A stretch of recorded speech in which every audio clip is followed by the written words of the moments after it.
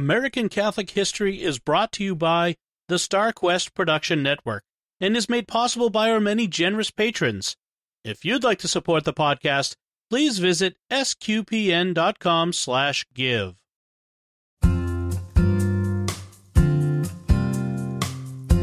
Hello, and welcome to American Catholic History. If you like our podcast, be sure to rate us and give us a review wherever you get your podcasts.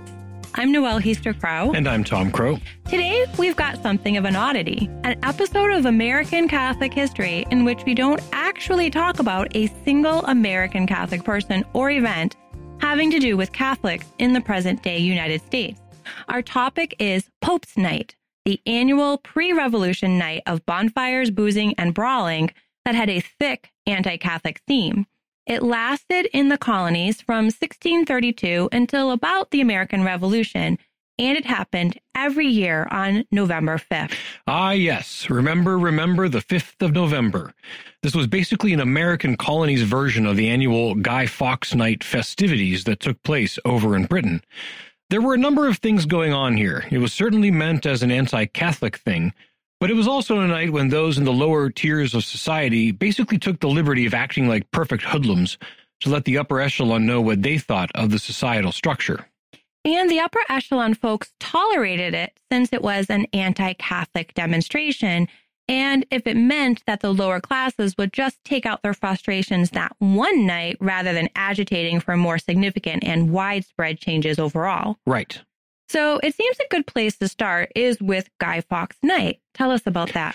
So Guy Fawkes Night was the annual commemoration of the day in 1605 when a Catholic revolutionary named Guy Fawkes was caught in the cellar beneath the House of Lords at the British Parliament, guarding a massive store of gunpowder.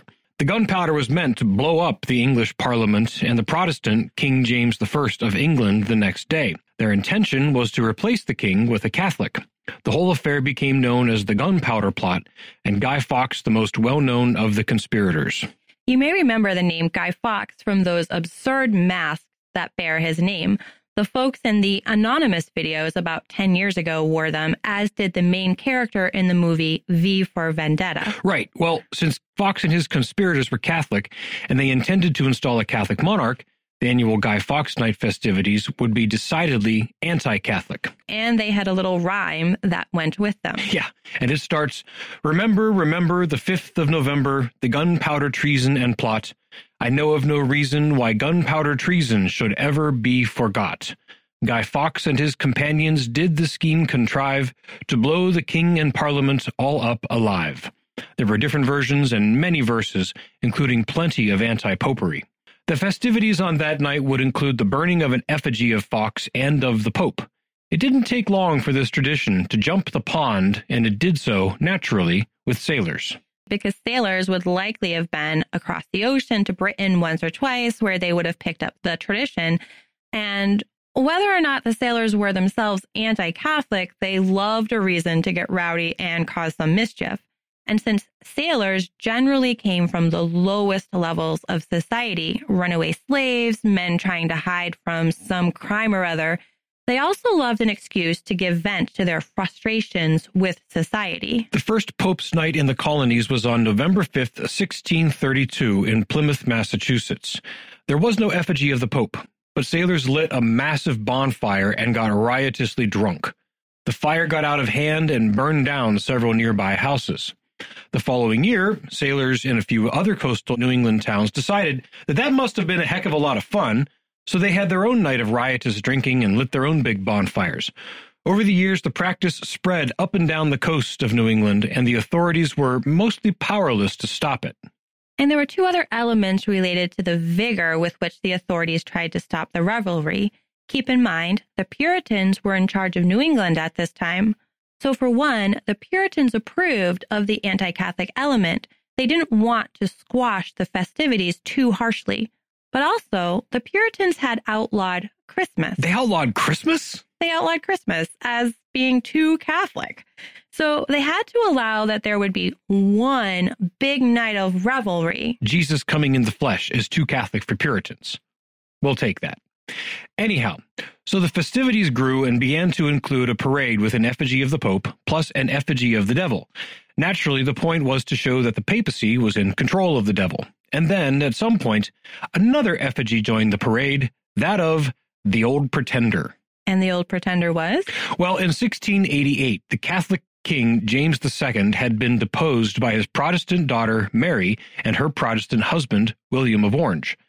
Parliament had invited William and Mary to invade and depose James II because they feared James would try to make England Catholic again. James died in 1701, and his Catholic son, James Francis, who was Mary's younger half-brother, would have succeeded him as James III. James Francis continued to hold himself as the rightful king of England quite reasonably. This, however, prompted English Protestants to call him the Old Pretender.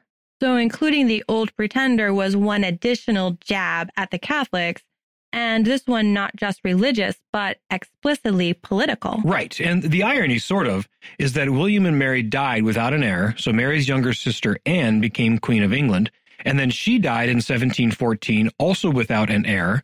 And then, even though Mary and Anne's half-brother James was sitting there on the continent, the Parliament reached out to something like the 54th person in the line of succession to skip over all the Catholics and find a Protestant to crown king, and that was George I, Elector of Hanover, who was a second cousin to Mary, Anne, and James. George had never set foot in England, but having a Protestant on the throne was more important than having a native of England or Scotland, or someone with lineal ties to the previous monarch. That is serious dedication to anti-Catholicism among the ruling classes.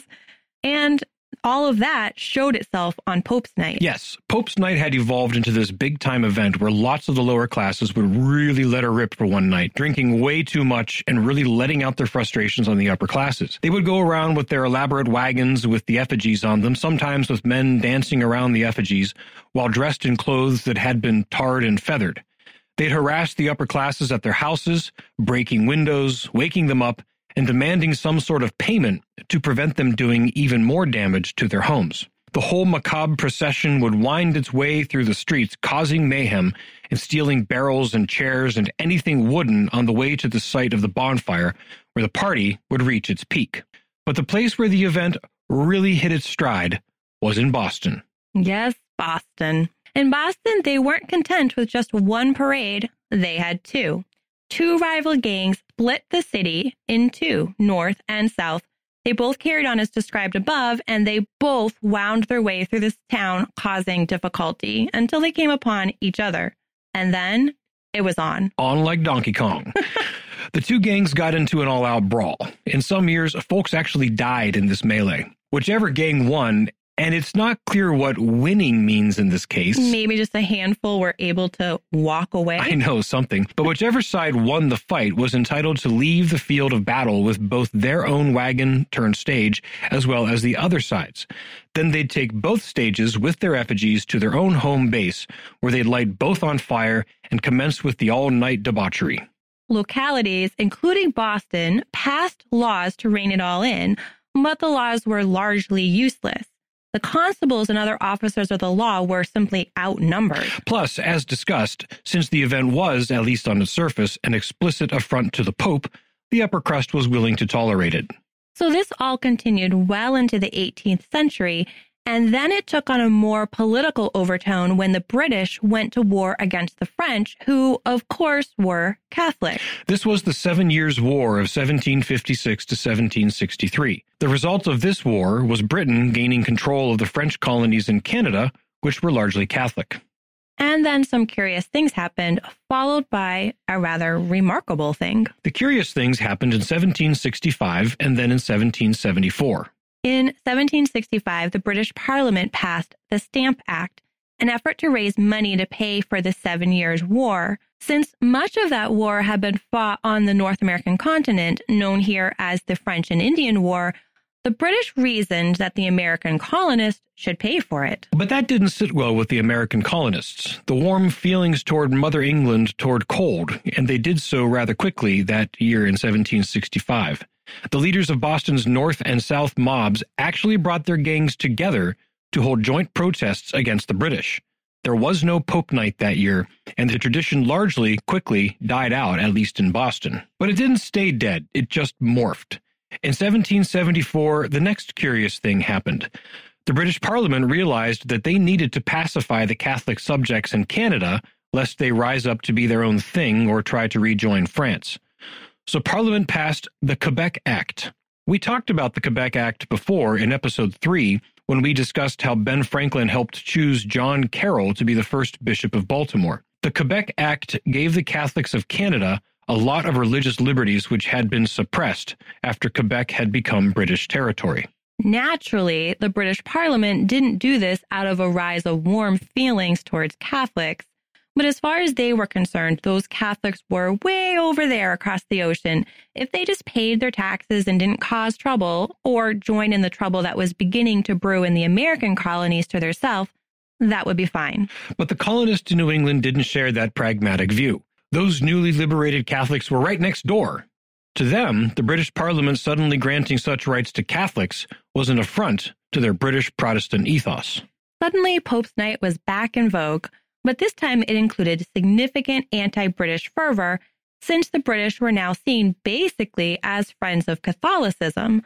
For a year or two, Pope's Night recommenced. But it all ended with the outbreak of the War for Independence, and, frankly, it ended for similar pragmatic reasons as why the British Parliament had passed the Quebec Act. When the war started in Massachusetts and the 13 American colonies ratified the Declaration of Independence, suddenly the Americans wanted the Canadians to join them in their cause of casting off the British yoke.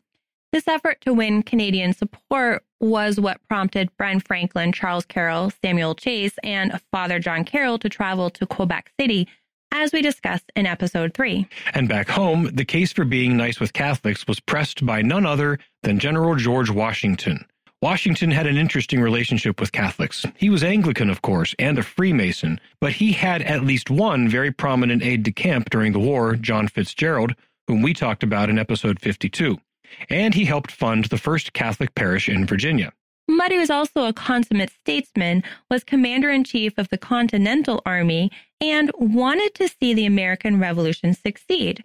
He knew that meant not treating Catholics like second-class citizens at best. In 1775, while Washington had his headquarters in Cambridge, Massachusetts, he wrote of Pope's Night, quote, "As the commander-in-chief has been apprised of the design formed for the observance of that ridiculous and childish custom of burning the effigy of the Pope, he cannot help expressing his surprise that there should be officers and soldiers in this army so void of common sense as not to see the impropriety of such a step at this juncture, at a time when we are soliciting and have really obtained the friendship and alliance of the people of Canada, whom we ought to consider as brethren embarked in the same cause. The defense of the general liberty of America, at such a juncture and in such circumstances, to be insulting their religion is so monstrous as not to be suffered or excused. Indeed, instead of offering the most remote insult, it is our duty to address public thanks to these our brethren, as to them we are so much indebted for every late happy success over the common enemy in Canada." And that put an end to Pope's Night, 1775. Such was the power of George Washington's words and example. There was one last attempt at a Pope's Night in 1776, but it was a shell of its former ignoble glory, and then it ended. Anti-Catholicism would be a feature of the new United States in many ways for many years to come, but the American carryover of Guy Fawkes Night died out with the dawning of the new nation, a nation which enshrined religious liberty in its founding documents. You've been listening to American Catholic History on the StarQuest Production Network. If you've been enjoying our podcast, please help us out by giving us a 5-star rating and a good review, and support the many productions of SQPN at sqpn.com/give. To learn more about Pope's Night, to find previous episodes, or to learn about our upcoming pilgrimage to the Kentucky Holy Land and Bourbon Country, please visit sqpn.com/history. We also love feedback and hearing about cool Catholic history sites and stories from all over. You can email us at history@sqpn.com or find us on Facebook at facebook.com/American Catholic History or Instagram at @ACH_podcast, or follow StarQuest on Twitter @SQPN. I'm Noelle Heaster-Crowe. And I'm Tom Crow. Thank you once again for joining us on American Catholic History on StarQuest.